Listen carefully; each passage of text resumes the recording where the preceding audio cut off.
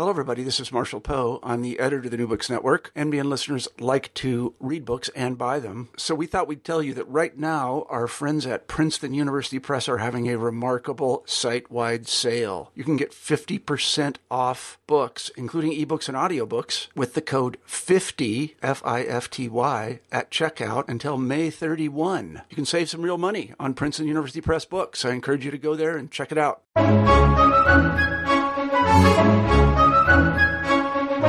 In her new book, Playing for God, Evangelical Women and the Unintended Consequences of Sports Ministry, published by New York University Press in 2015, Dr. Annie Blaser shows through archival research and participant observation how the paradigm of sports ministry transformed from one centered on celebrity male athletes using their fame to explicitly call audiences to conversion to Christ, to one in which female athletes predominate and implicitly seek to convert their sports fans through moral Christian behavior, while seeing themselves as engaged in spiritual warfare and enjoying the joys of athletic pleasure as God's affirmation of their own devotion. At the same time, Blaser shows how their identity as female athletes and relationship with players who are lesbians has led many to reinterpret or challenge traditional evangelical understandings of gender roles and sexuality. Throughout her book, Blaser skillfully weaves together the stories her subjects told her with her own insightful analysis, all done in a sensitive and even-handed way. This book is therefore an excellent read, and anyone interested in the intersection of sports, gender, and evangelical Christianity would gain much from it. Hello, everyone, and welcome back to New Books in Christian Studies. I'm Dr. Franklin Rausch of Lander University, the host of the channel. Today we'll be talking to Dr. Annie Blaser about her new book, Playing for God, Evangelical Women and the Unintended Consequences of Sports Ministry, which was published by New York University Press in 2015. Annie, welcome to the show. Thanks so much for having me. Well, thanks for joining us. Well, I wonder if you could begin the interview by telling us a little bit about yourself. Sure. I grew up in Michigan. I have a big family. I have 6 younger brothers, which might explain the interest in sports. I went to graduate school at UNC Chapel Hill and fell in love with the Mid-South, and I'm really happy to be teaching at the College of William and Mary in Virginia, where we have long transitional seasons and very short winters. Oh, excellent. That kind of weather is hard to beat. Exactly. So how did you become interested in evangelical Christian women? It's a good question. When I started graduate school, I was very interested in cultural studies, and I spent my first few years of graduate school really digging into continental philosophy and political theory. And at a certain point, my advisor said, "Do you want to get a job in religious studies?" And I said, "Oh, yes, I would." And he's like, "Well, I think it's time that you start studying religion." And this was, I was upset about this comment. So I said, "Fine, I'll study evangelicals. No one's going to tell me they're not religious." And so that began my journey into American evangelicalism.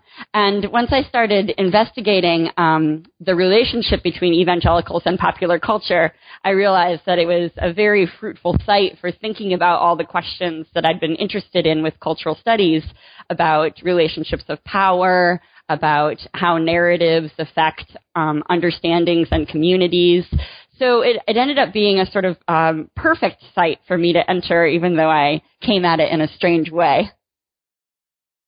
Excellent. So how then did you come to write this book? So when I started studying evangelicals, I wanted to do an anthropological study. So I wanted to do field work where I would go and hang out with real people and sort of get a sense of their real lives. And I was looking for an intersection of evangelicals and popular culture that would allow me to do that. And so my first impulse was actually to study evangelical music. And I did some preliminary research. But the problem was that I didn't really enjoy the music. And I knew that I was going to be, if whatever I did, I knew I was signing up to experience it and talk about it for the next 10 years. So I decided that would not be a good direction to go in. And I sort of cast a wide net and looked at other places where evangelicals show up in pop culture. And I started thinking about all of these athletes that after games thank Jesus in their post-game interview. And I started looking around to see if anybody else had written about this. And there was some work, but not a lot of work, and very, very little on women. So I started investigating sort of local resources, and UNC had Athletes in Action chapter, so I started going to the meetings and talking to the members and the leaders of the organization. And I realized that there was this huge network of sports ministry organizations all across the U.S. and the world that were a significant subcultural phenomenon within evangelical Christianity and a really ripe source for investigating the kinds of things. 2 years of field work with different evangelical teams and organizations, and then reflect on the issues that I saw there. And then what came out of that was this book. Oh, excellent, excellent. So maybe I'll go to the question related to that. So how could you tell us a little bit about the research that you did for this book? You said that, you didn't want to do the CCM music route because you'd be exposed to it for a lot of 2 years. So what did doing research for 2 years on evangelical sports, women in evangelical sports, what did that mean? So I did sort of two methods. One was archival research, where I went to the headquarters of Fellowship of Christian Athletes and Athletes in Action, and I looked at the publications of those organizations over the course of their existence. So Fellowship of Christian Athletes was formed in 1954, and Athletes in Action was formed in 1966. And throughout their lifespan, they both have publications that they would send out to their members. So they granted me full access to their archives, and I was able to collect a lot of resources that way. So that was sort of a traditional archival scholarship. And then I also wanted to do anthropological field work, where I would go and do participant observation with real Christian athletes as they worked through how to combine Christianity and sports. So I learned from these are the two biggest organizations, Fellowship of Christian Athletes and Athletes in Action. So I wanted to study sort of what they were most well known for, or also what they were sort of most proud of. And Fellowship of Christian Athletes over time has come to really target high school athletes and offers summer camp opportunities for high school athletes. So one field site that I investigated was a summer camp for high school athletes that was 5 days long and was full of programming morning to night about how to combine sports and Christianity, and also how to succeed in your sport. So that was one field site. Athletes in Action first made a name for themselves with traveling teams that would compete against secular teams. And they still do this. They do international and American tours where sports teams go on the road and play against existing secular teams. So I was able to join their women's basketball tour, which traveled around the Northeast and played exhibition games against Division I college teams. So I was on the road with them for their tour, which lasted several weeks. And then my final field site was a sports-specific ministry focused on soccer called the Charlotte Lady Eagles, which when I studied them, they were a semi-professional soccer team headquartered in Charlotte, North Carolina, that played in a secular league. And when I studied them, that was the highest level of play available to women playing soccer in the U.S. So I sort of studied high school, college, and semi-professional athletes, and I studied these sort of three different settings, looking at the two largest sports ministry groups and then also a sports-specific ministry group. And I was with them for games in the locker room, for travel, for Bible study, for all the sort of stuff they were doing that they thought was part of their lives as women, as Christians, and as athletes. Excellent. And this was, I think, really well done. I really enjoyed this part of the book because it really, I mean, obviously I'm not going to be in a woman's locker room, an evangelical Christian one, but, I really got the sense of what it was like to be there. And for our listeners, this is one of the strengths of Annie's book that I think to experience, you're going to have to go out and buy the book, is this richness of detail that she gives to the reader about what's going on in these young women's lives. Thank you. Oh, you're welcome. So now the thing is, I'm not an ethnographer, I'm a historian, so I have to ask the other question. Could you give us a brief history of the relationship between evangelical Christianity and sports ministry? Sure. So sports ministry emerges out of post-war evangelicals' impulse to engage secular culture. They had a desire to use any means at their disposal to spread the message of salvation. And so this is not the first time evangelicals have done this. Evangelicals are very adept at using new technologies and cultural sites to expand their audience. But post-war evangelicals were sort of very prolific at this. So you start to see expansions in ministries for sports, expanded use of television and recording, expanded presence in film and other sort of aspects of popular culture. The formation of stores that are specifically for evangelicals, the growth of megachurches. So this is part of a larger phenomenon about evangelical engagement of secular culture. The folks that began this were two men who were really struck by the treatment of athletes in America. And they saw athletes as these potential spokespeople for Christianity that could gather a really large audience. And their ways of describing the power of athletes was very much in line with the advertising ethos of the 1950s. So they would say, if athletes can sell cars, why can't they sell something greater, the message of Jesus Christ? So they had this very clear connection in their mind that what they were doing as evangelicals was promoting a message in the same way that other messages are promoted, like through advertising or through political lobbying. So they were completely intentional about this. And so that the founder of Fellowship of Christian Athletes began to contact athletes that he knew were Christian and ask them if they were interested in getting together and sort of talking together about how to bring attention to the Christianity part of their lives as athletes. And about 10 years later, a man named Dave Hanna, who is a member of Campus Crusade for Christ, thought that Campus Crusade for Christ should have an athletic ministry branch where they specifically target athletes and try to bring them to Christianity and teach them how to use their position as athletes to reach an audience with the message, with the evangelical message of salvation. So that's the sort of impulse that began sports ministry as we now know it. Historians of American religion will note that there are a lot of similarities between sports ministry and a 19th century movement called Muscular Christianity, which was a Protestant movement that was very interested in cultivating particular forms of masculinity and turning boys into men through building character, which is a phrase that we get from Muscular Christianity.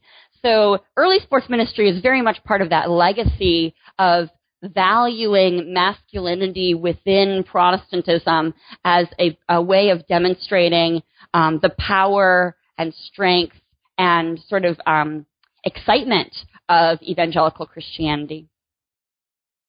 Well, excellent. And of course, if we can try and maybe shift this into what you're talking about the next chapter, I mean, evangelical, it's this emphasis on the good news, right? The conversion is so central for evangelicals that they're really interested in spreading this good news. So I wonder if moving to chapter 1, if you could tell us a little bit more about the relationship between conversion and sports ministry. Yes. So as you said, evangelicals take it as their primary mission to spread a message of salvation. So part of what they do is ask people to convert, and they count conversions. Especially early sports ministry and 1950s, 60s, 70s evangelicalism is very, very interested in sort of numerical evidence for the effectiveness of their techniques, which would be counting conversions, asking people to come up to the stage and physically demonstrate their commitment to Christianity, and then also fill out a little card so that they could send them a Bible or something like that, and then these cards become sort of physical evidence of the success of their ministries. So conversion is very important. Then the sort of next step there is teaching converts how to convert others in order to continue their mission of spreading this message. And so that practice of trying to convert others is called witnessing. Sharing the story of how you came to accept Jesus in order to invite others along that path. So early sports ministers were very interested in training Christian athletes on how to do this, how to witness. And this is when we see the practice beginning of athletes thanking Jesus after games and dedicating games to God and praising God for their wins. However, as you might expect, this raised a significant ethical issue very quickly, which was, how are you supposed to win? Does this identity of being Christian affect the way you play the game? Are you supposed to, should it be obvious from the way that you are playing that you are a Christian? And if it should be obvious, how can you make it obvious? So it became a much more complicated discussion very quickly, whereas the impulse of training these celebrity athletes to be well-spoken about Christianity raised almost immediately this question of ethical behavior and whether it was possible to witness through one's behavior or whether it was only possible to witness verbally before and after the game. And wasn't that a problem, right? Because they, if I recall correctly from your book, they don't get to witness verbally much anymore. Yes. So especially athletes in action who were forming these traveling teams to travel around the country, part of what they were doing was they would have a halftime message where someone, a member of the team, would share testimony, and they would have an altar call at the game to request members of the audience to indicate their commitment to Christianity, and so this was the practice that they thought was central to their mission. So one thing that happened is, especially as they're playing in secular spaces and especially when they're playing secular colleges, this becomes a practice that the host institutions become concerned it's going to offend alumni or affect their boosters or give the wrong idea about the message or the motivations on their own team. So they start marginalizing this witnessing practice. So at first it was before the game or after the game, but not during halftime. And then it was like, well, you can have a room down the hall that you can invite people to after the game, and you can have your service there. And now the teams that travel are not allowed to share at all. They usually are able to have some sort of meal with the other team after the game where somebody shares their testimony with the other team, but they don't share with the audience. They print a program that includes a player's testimony, but they don't have the opportunity to conduct a service during the game, which was what they thought was sort of central to what they were doing. So this question of how to demonstrate one's Christianity without preaching became very, very important for these traveling teams. And they've developed a phrase called witnessing without words, which there's actually a motto sort of floating around evangelical Christianity that's sometimes attributed to St. Francis of Assisi, which is share the gospel every day, and when you have to, use words, which they took seriously, that playing basketball, the way you play basketball, was a means of sharing the gospel. And so then, of course, how to play basketball in a way that's going to demonstrate what you want. And this was contentious debates in every team that I studied on how to behave and whether winning was the most important thing, whether you had to win to demonstrate that the power of Christianity, or and what happens when you lose, or when you get injured, or when you're angry and you lose your temper. How do you still demonstrate your Christianity in those challenging situations? Right. I thought in particular I enjoyed your discussion on gamesmanship. Yeah. So that, yes. The soccer team that I studied was very concerned with this sort of on-field behavior. So in soccer, gamesmanship, sort of playing right up against the rules but not breaking them, using the structure of the game to your advantage in ways that are not illegal but are sort of questionable with if you want to demonstrate sportsmanship, the opposite of gamesmanship. So they had a lot of debates.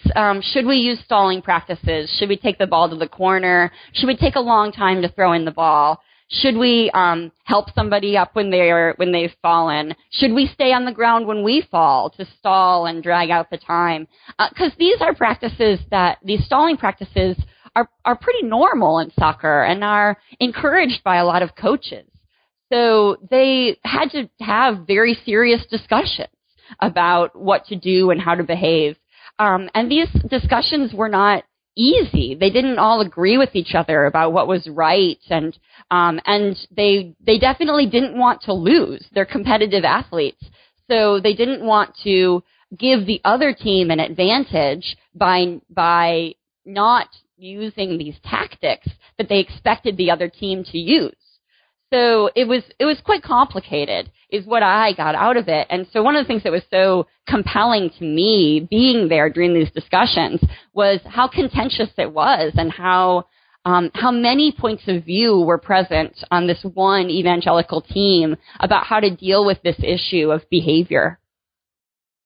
Right. So I thought this chapter did really a wonderful way of kind of dealing with these tensions between these identities and between this fact, I'm an athlete, I'm supposed to win.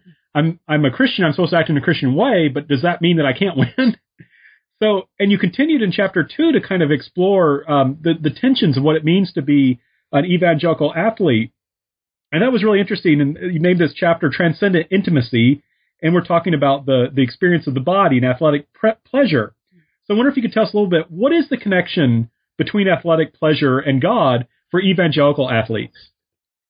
So as I was saying, the early sports ministers had this idea that celebrity athletes sharing testimony was going to be this powerful way of bringing more people to Christianity.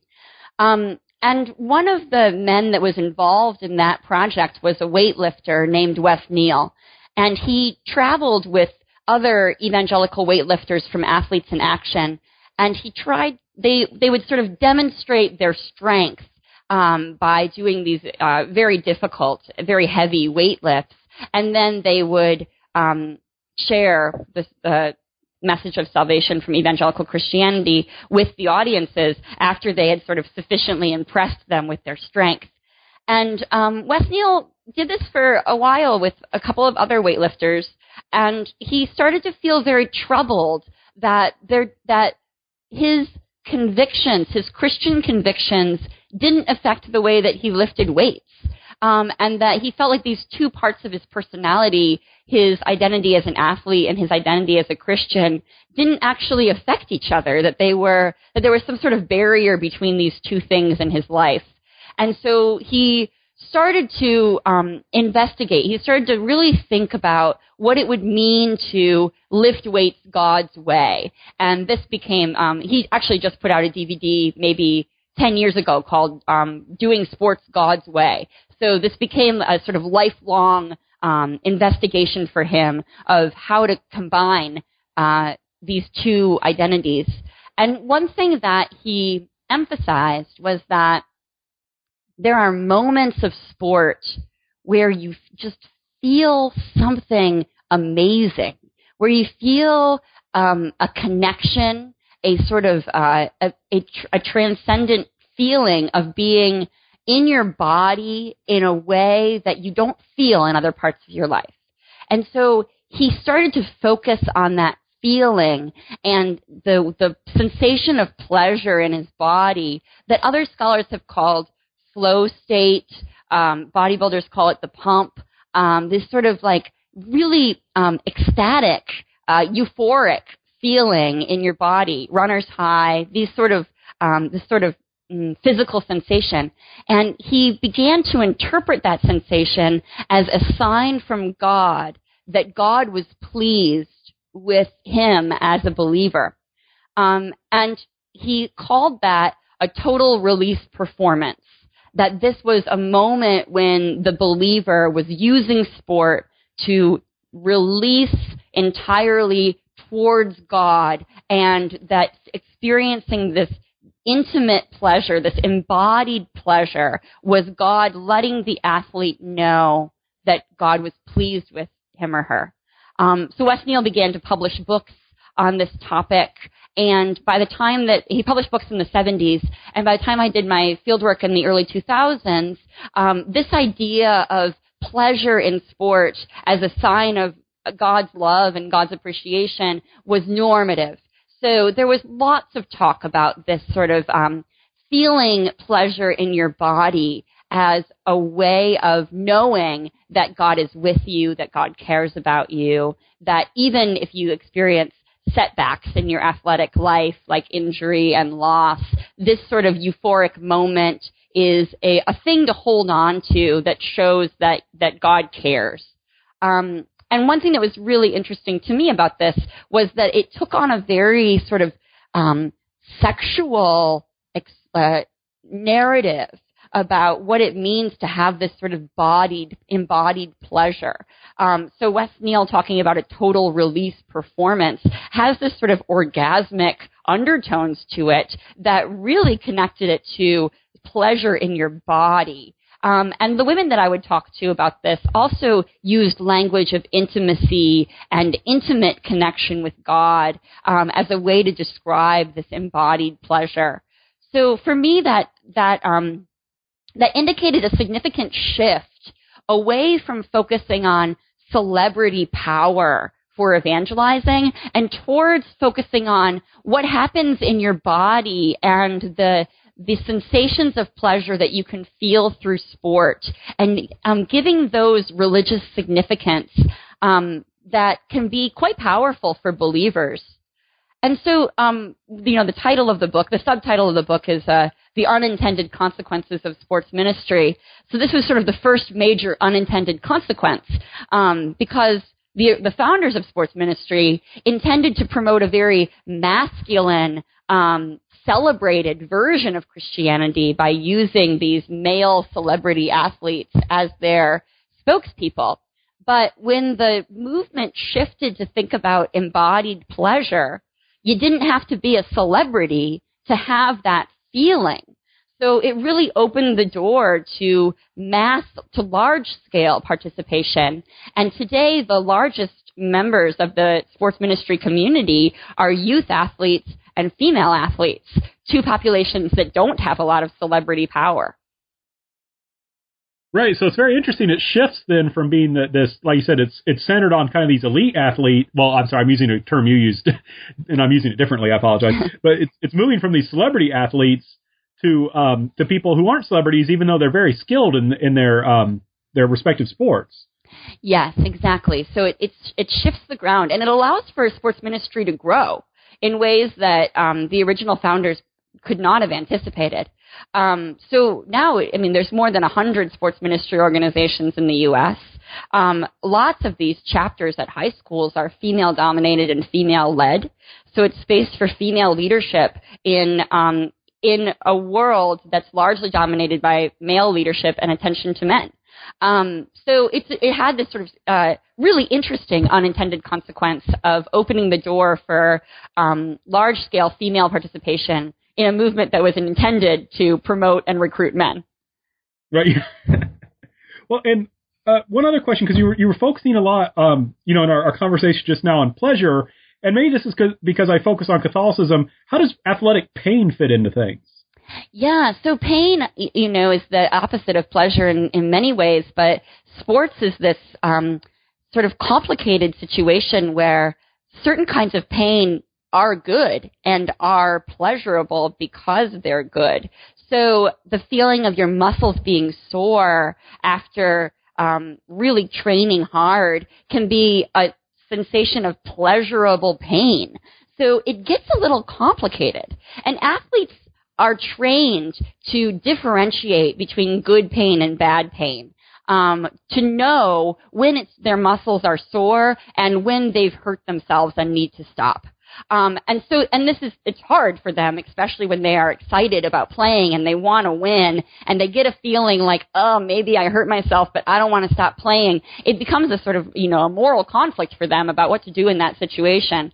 But in general, coaches encourage athletes to learn the skill of differentiating between good pain and bad pain, between pain that's going to help you be a better athlete and pain that might be injury, and playing with that injury could impact your success. So pain itself is a sort of complicated topic. So Christian athletes have worked to develop narratives to interpret pleasure and pain in their lives. And one of the most significant narratives that I came across was the narrative of spiritual warfare. So this moves us into sort of the next chapter, in chapter 3, thinking about how athletes describe what they're doing and the sensations that they're feeling. So spiritual warfare is this cosmic vision of the world as constantly at odds between the forces of good and the forces of evil. And from what I gathered from my field work, this seems to really affect evangelicals. So evangelicals perceive that the devil is out to get them because they're the ones that are out to spread God's word and God's message of salvation. So the devil and forces of evil are real and are targeting Christians and Christian athletes in ways that are meant to undermine their credibility as Christians and prevent them from doing God's work of spreading the news of salvation. So they start to, because they're now living in this sports ministry world where experiencing athletic pleasure is a way of connecting with God, things that inhibit their experience of that pleasure are then called tools of Satan or methods of spiritual warfare. So injury and loss, certainly, but also other sort of situations that are more nuanced, like fatigue or disunity on a team or conflict with a coach. These become instances to talk about spiritual warfare and for some members of these teams to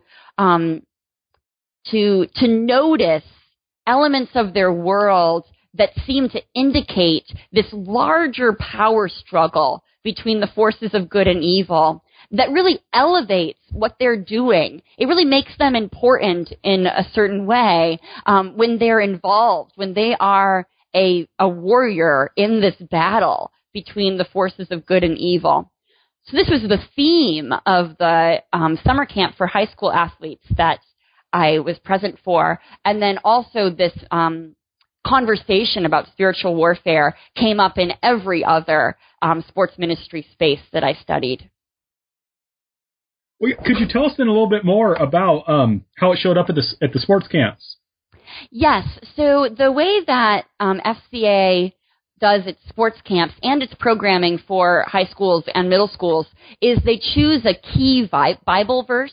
That's the central verse for the year. And they also choose a sort of logo or not a logo. Oh, they have a logo also, but like a motto for the year, a catchphrase. And then all the programming for that year is directed in sort of investigating this key idea. So the year that I studied them, the theme was game ready. And the verse was from Ephesians. And I'm not going to be able to quote it word for word, but it was something like, put on the full armor of God so that you can be well prepared to serve him, something like that. And I wish I was I wish I had it in front of me. I could give you the exact one, but that's the general idea. So there was this sense of arming oneself, preparing oneself to engage in sport as part of spiritual warfare. And so one of the things that I was very interested in was how this attention to war and battle lined up with the evangelical president George W. Bush's descriptions of American obligations post 9/11. And I make some comparisons in the book about how the rhetoric of you're with us or against us, or that fighting terror is a moral calling, that correlates with what was going on at the sports camp and thinking about spiritual warfare and the forces of evil in the world and Christian obligations to be able to discern who is with us and who is against us and how to behave in those situations. To me, it was quite heavy. It was quite a heavy lesson. And I could see the student athletes taking it quite seriously in their understanding of what they were doing in sports and thinking about their lives and their choices as part of this larger cosmic struggle between good and evil.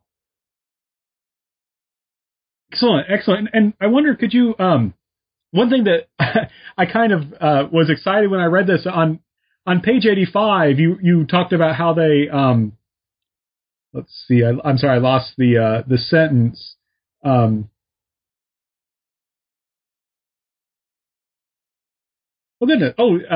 But basically, they used the phrase a little bit differently, but they talked about the three enemies. And in Catholicism, you talk a lot about that, the world, the flesh, and the devil. Mm. And I was really surprised because I was like, wait a second, they're using terms I'm familiar with. Mm-hmm. So now you talked a little bit about how they're fighting the world and how they're fighting the devil. Where does flesh come in? Great question. So particularly for the female athletes that I studied, they were in a really interesting position of playing sports and doing something that many people perceive as a masculine endeavor, playing sports at an elite level, sometimes sports that required them to engage in actions with their body that were where they had to run fast and kick hard and use their muscles, and these things that when men do it confirms their masculinity, but when women do it sometimes throws their femininity into question. So they're in this position of being athletes and loving their athletic lives, but they're also members of an evangelical Christian community that has very strict ideas about gender, and very clear teachings on the difference between men and women that could come into conflict with their identity as a female athlete. So thinking about the challenges of balancing being a Christian and being an athlete, those are challenges of how to behave on the field and how to witness. The challenges of how to be a female athlete and an evangelical woman are questions about how do I play hard and still have a sense of my own femininity and my own value as a woman in my community. And it's quite challenging for them to negotiate how to present themselves, but then also how to understand themselves so that they felt that they were living up to the expectations of their community. Right, and you really explore, I think, those issues well in this next chapter, chapter 4, wearing our shorts a little longer. So I wonder, first of all, if you could unpack, what does that mean, wearing our shorts a little longer? So this was a great quote that I had when I interviewed one of the members of the Charlotte Lady Eagles, Nora, and she at the time that she was playing for the Charlotte Lady Eagles, she was playing Division I soccer at an elite college. And she is a tall, strong woman. She's 6'2". Her body set her apart from other women in a lot of ways, and she really liked feeling strong and feeling proud of what her body could do. But this set her apart from evangelical women, and she would say, I walk into church and I feel it. I feel that I am different than the way this church wants women to be. And so what she really liked about playing on an evangelical team was that being in that situation where she was with women that were all on the same page as her, that didn't question her gender because she was playing sports, because they're all there to play sports. She told me that she says, we wear our shorts a little longer. And this means that it's okay that we signal masculinity because we're safe to do that in this environment where we are all female athletes together, female Christian athletes together. Which was very interesting to me because I had thought about how identifying as a Christian athlete for women might allow them to sidestep some of the larger cultural suspicions that come along with being an elite female athlete. Suspicions about mannishness, suspicions about closeted lesbians, and that saying, I'm a Christian athlete would provide an opportunity to sidestep those things because there's sort of a larger American cultural knowledge that evangelical Christians don't support homosexuality and have conservative gender roles. So in that way, so I thought belonging to this organization would be a way of sort of sidestepping larger cultural suspicions, but I didn't see that it could also be a space to sort of live one's identity with more comfort and not have to perform for a suspicious audience. Right. No, that makes sense because when you're 6'2" and you're strong like that, and like you said, performing kind of what are perceived as masculine things, and there's going to be a kind of question. So that does certainly make sense, and I thought you did a wonderful job exploring that. I just was fascinated as well. This is kind of I suppose a minor thing, but from my perspective, this idea that women are supposed to wear their shorts shorter. From a Catholic perspective, from an evangelical perspective, that's kind of dangerous for the heterosexual men in the audience. Yes, so it's this really interesting tension. So when she says we wear our shorts a little longer, she means we're wearing our shorts in the style of men's shorts. So we're women wearing men's clothes. And that has long been a sign of deviance in particular ways. In fact, for some periods of time, it was illegal for women to wear men's clothes. So she's letting me know when she says that, not just, we're wearing shorts made for women that are longer, but we're wearing men's clothes. Another moment that came up in that same chapter about gender performance was, a woman who was telling me that one thing that she would do after soccer practice was roll her shorts shorter, but not too short, because they walk this really fine line of needing to perform femininity, but also chastity, purity. So it is this really complicated expectations, which is, not limited to evangelical women. This is something that all women deal with. But for this population, it seemed to be amplified because of the conservative gender situation in their religious tradition. And if their job's to help convert people to evangelical Christianity, and then they're instead, inadvertently encouraging them to sin, and they're kind of, it's backfiring. Yeah, so they can't be mannish and they can't be sexy. So it's a really, so they have to find that really delicate middle ground, because at the same time they're supposed to demonstrate a sort of attractiveness. Like, don't you want to be like me? And don't you want to hang out with me? Don't you want to join my community? But they can't do that in a way that would undermine their credibility. And being sexy would undermine their credibility. So it's quite complicated for them to try to negotiate that middle ground. So one book that I found that was written for female athletes is called Experiencing God's Power for Female Athletes. And that book has a lot of very complicated instructions about how to be a female athlete, where the authors will say something like, do you ever wear dresses? Do you ever put on makeup and try to feel pretty? Are you just wearing sweatpants all the time? So a sort of like, and like framing these things as questions is sort of a way of, the authors are letting you know that wearing sweatpants all the time is not what you should be doing. But it's also like, they're not overtly promoting wearing dresses and makeup. It's a very strange situation to be forced into that complicated middle ground. Right. So I wonder, could you tell us a little bit about Nora and how she kind of dealt with these issues?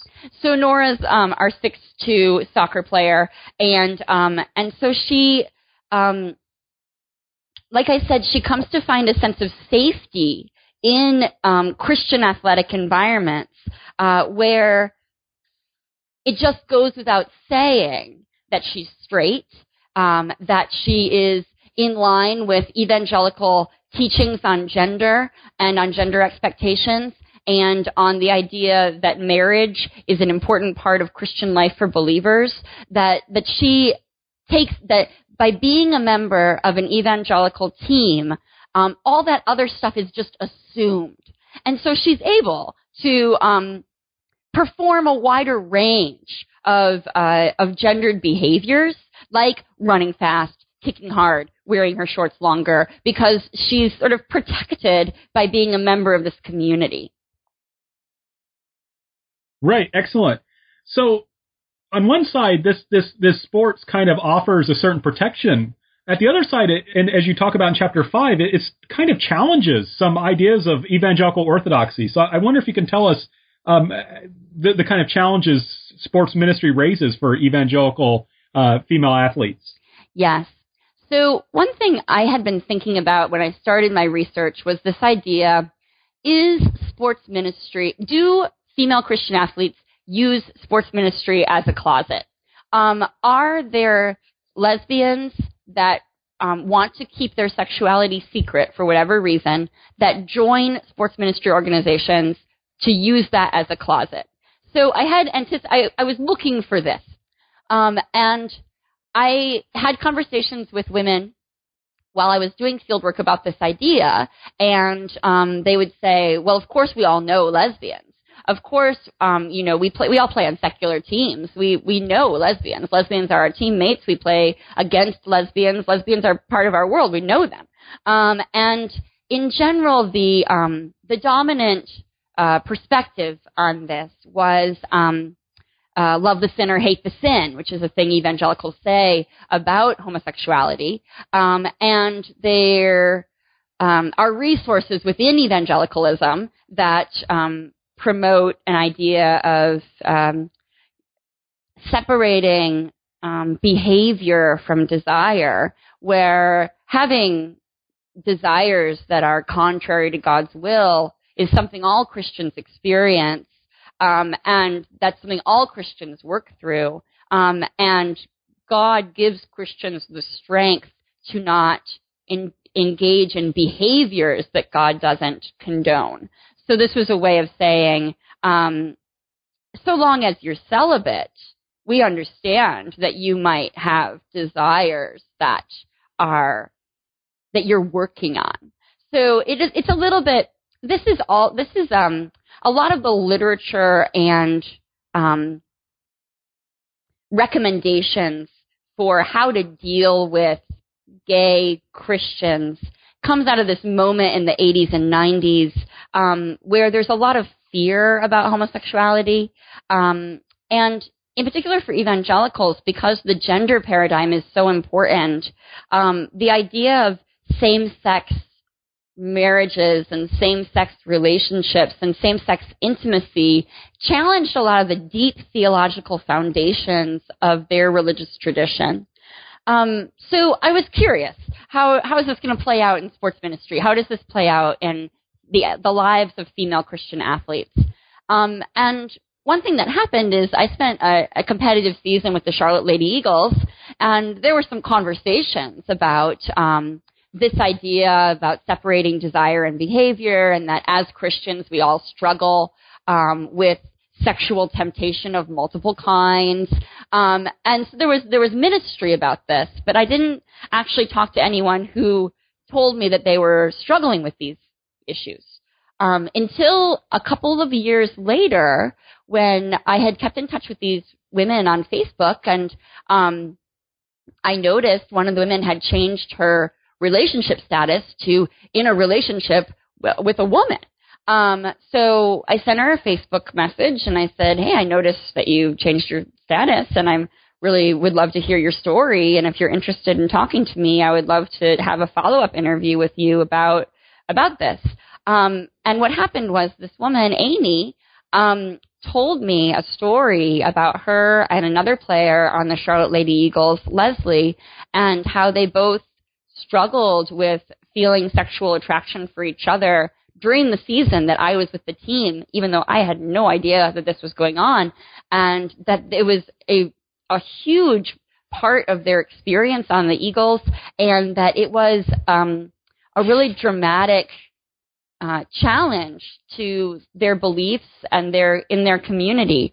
And so their story, which I write about in chapter 5, to me sort of shows two sides of dealing with this issue of same-sex attraction and same-sex intimacy, where Amy was completely unable to reconcile her desire to be with a woman with playing on an evangelical team, and she left the team and didn't return. And Leslie, on the other hand, really took seriously the evangelical stance that God can change your desires, and embraced a straight lifestyle, and married and went on staff with the Lady Eagles and committed herself to remaining in that community. And so this is a complicated issue because many gay rights activists argue that sexuality is an unchangeable part of a person, and they argue this in order to strengthen their argument to treat people who identify as gay as equal members of society. But I think part of this, one of the effects of this kind of activism is that it really limits our ability to talk about how sexual desires can change over time, how one person can be in a relationship with a man and then in a relationship with a woman and perhaps go back to being in a relationship with a man, and that this doesn't mean that they were false at any time with their sexuality, that they were inauthentic in any way. It might be an indication that sexuality is complicated and that we're really limited in the ways that we talk about it. So one thing that came up when I had conversations with other members of the Charlotte Lady Eagles about their responses to homosexuality and to the lesbians that they know, because they all know lesbians, is that they would often sidestep me or downplay the issue and say, "Oh, it I guess it's a sin, but it's the same kind of sin as stealing, even if you steal a paperclip." And so a way of sort of diminishing the power of holding sexuality apart from other kinds of sins. And then some would say to me, I don't know if it's a sin. I know that I'm a Christian and I'm supposed to love people. And I think calling this a sin could send the impression that those people are unloved. And I don't want to send that message. So it was quite complicated. And I think it's complicated in general in the evangelical community. But I think the women that I studied were forced to confront this issue because they interact with gay people in their sporting lives, and that this might be different than evangelical Christians who have limited access to having gay friends. Right, yeah, this, I really have to compliment you on this chapter because this is not easy to write on, by any means. I mean, this is a very politically charged issue, emotionally charged, and I mean, you're writing about people that you know. Yeah. And I thought this was just a really, really, strong chapter. This is not an easy subject to deal with. I thought you did so in a very even-handed way. Thank you. I really appreciate that. I should say that all the names in the book are changed to protect the privacy of the individuals that I studied, just to clarify that. Oh, yeah, excellent point. Right, yeah. These aren't the people's real names. Yes. And I don't think there's any last names given either, so exactly. It's very clear.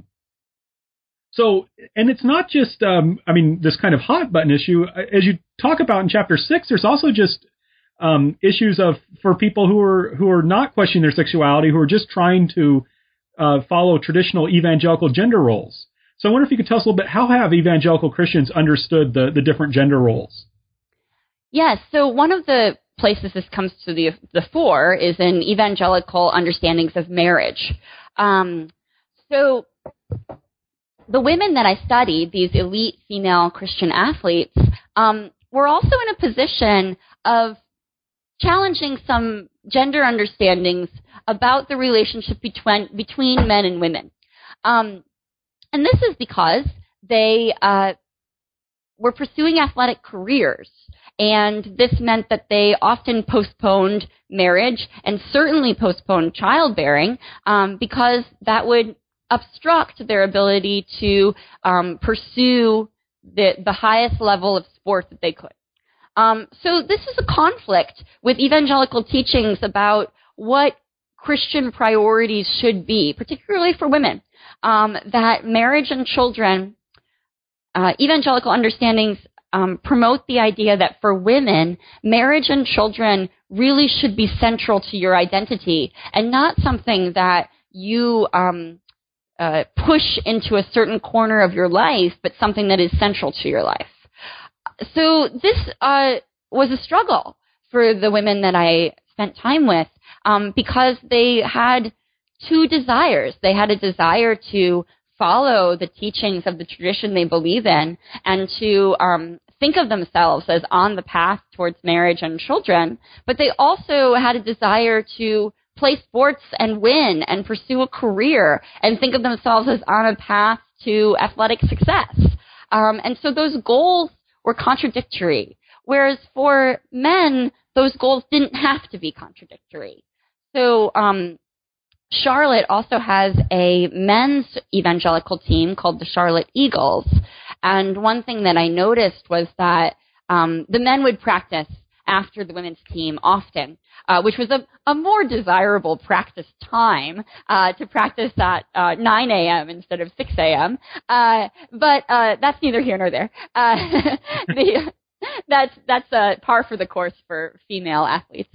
Well, they're the women are the Lady Eagles, but the men are just the Eagles? Yes, and this is also par for the course in sports teams. The default is the male team, and the women's team is differentiated in some way, usually as the lady something or there are a range of ways of doing this. So, but it's usually the lady somebody's, which is, lady itself is a kind of loaded description for a woman, and that's a gender issue that sports theorists have engaged. So what I noticed with the Lady Eagles and the Eagles is that there were women on the Lady Eagles team, that had children, and they would often bring their children to practice with them. And these would be young children, toddlers, infants, and they would sometimes bring a babysitter, but often if there was an injured member of the team or the trainer or the assistant coach or me, we would watch the children during practice. And this was totally normal. This wasn't like a one-time thing. This was a normal thing to bring children to practice.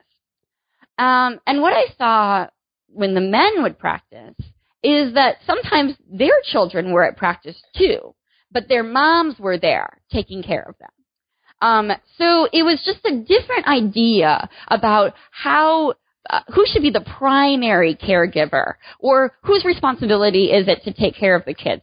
So there were also kids that didn't come to practice, and I assume that their fathers were taking care of them. But there's this sort of this clarified for me that the women on the team and the wives of the Eagles thought of it as their primary responsibility to be taking care of the children. And this is another reason why evangelical Christian athletes might postpone having children. Because if you know that primary care is going to fall on your shoulders, then you know that that's going to be a challenge for pursuing your athletic career. So it was difficult. It was a major struggle in their lives. Likewise, there's a lot of attention to marriage and marriage roles within evangelical Christianity. One of the major developments within the last couple generations in evangelical Christianity is the growth of this ministry called men's ministry, which is sort of most popular, or sort of the group that most indicates this is the Promise Keepers, who had their heyday in the 90s, where it was a way for evangelical men to just be with men and talk about issues that matter for men, and to think about their role as men and what it meant to be a Christian man. And so marriage becomes a space to talk about this, and a space to talk about what are gender roles. And one thing that we see in men's ministry is that there's a lot of sports metaphors that are used to describe marriage roles and gender roles within a marriage. So you have this rhetoric of male headship and female submission that sports metaphors are used to describe. So there's this great metaphor like where the husband is the quarterback and the wife is the wide receiver. And they're on the same team, but when it comes down to it, the quarterback has to make the decision because he's the quarterback.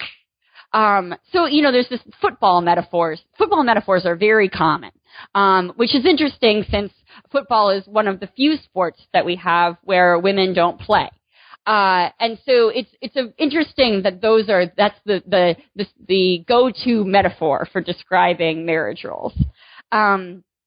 We also, one of the things I talk about in chapter 6 about marriage is this movie called Facing the Giants, which was an evangelical film that was quite popular about a coach of a high school football team and his struggles in his marriage and his struggles to unite the team.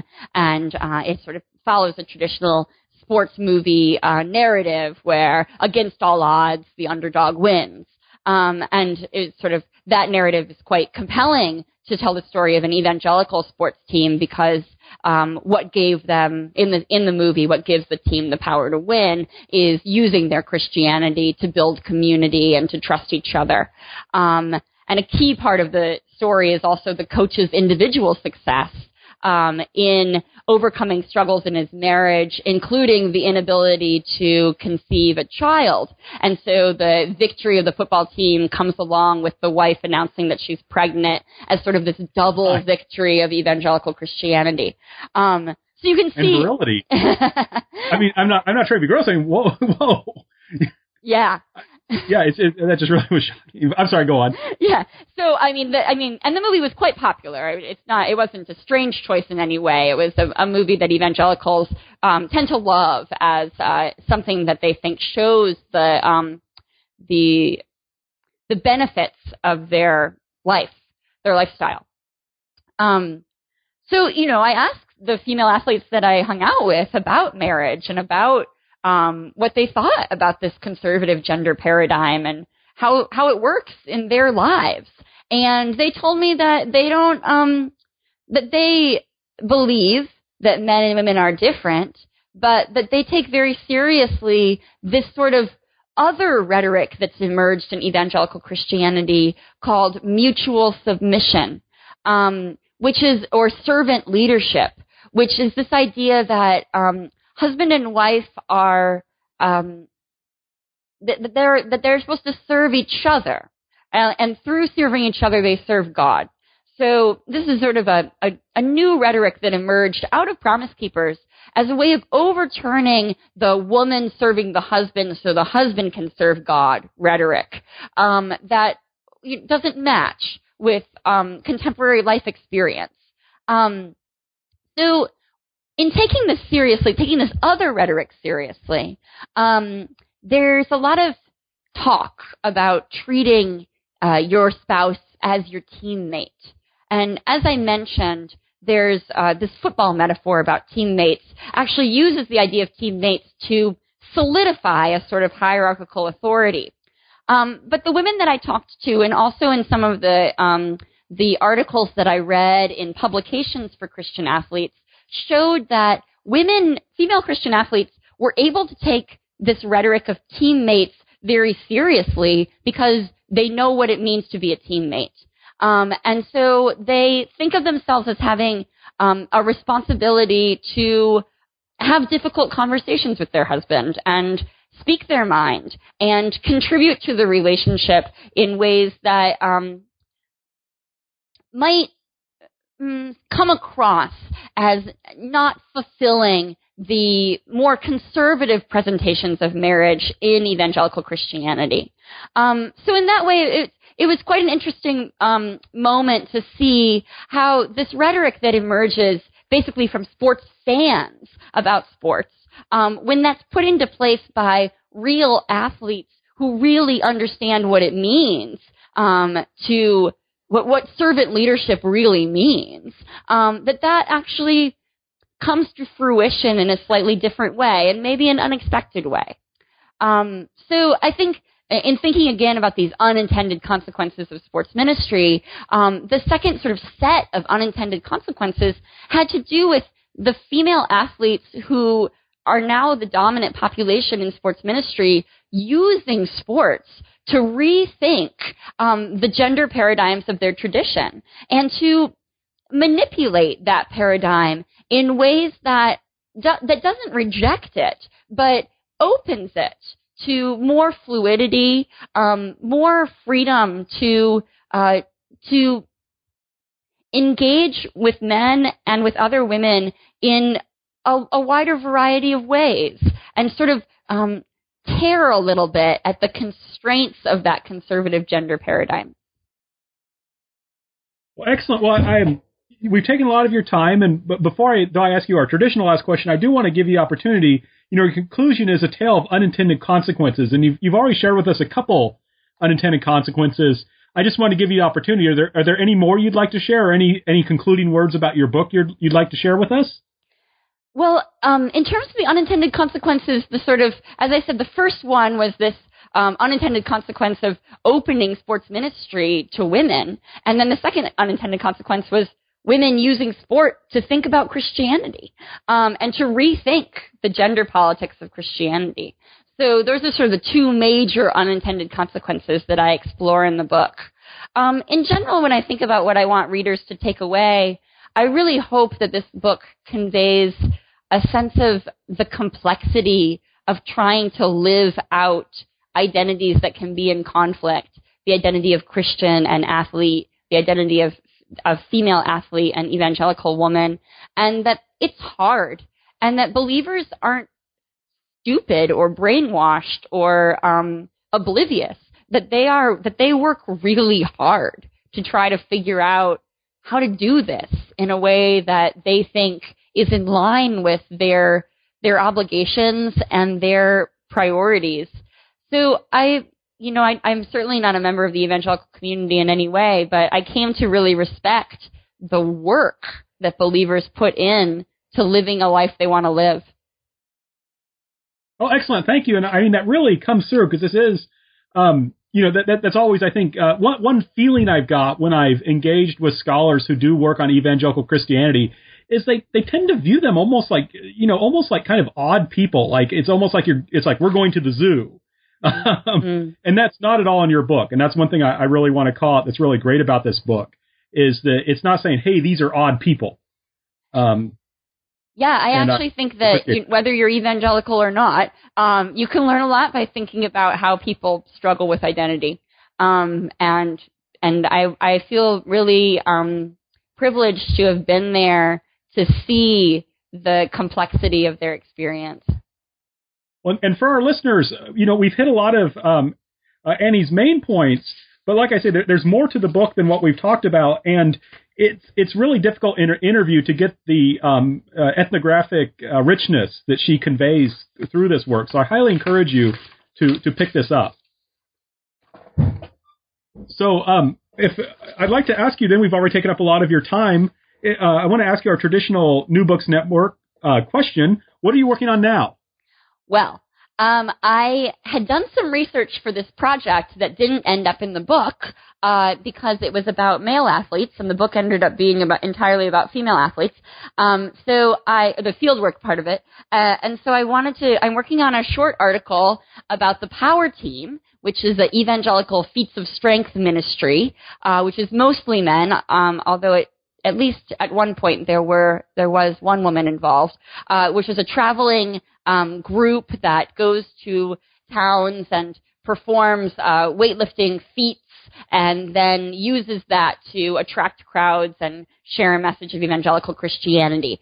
So I'm working on exploring the concept of affect and how affect might be at work in their sort of highly charged, exciting presentations of both what their bodies can do and the message of Christianity, of evangelical Christianity. So that's another thing that's come out of this same work. I'm also sort of exploring other intersections of religion and popular culture and looking for where my next book will be. And I wish I could tell you. I wish I knew. But I'm in the process of looking for something interesting.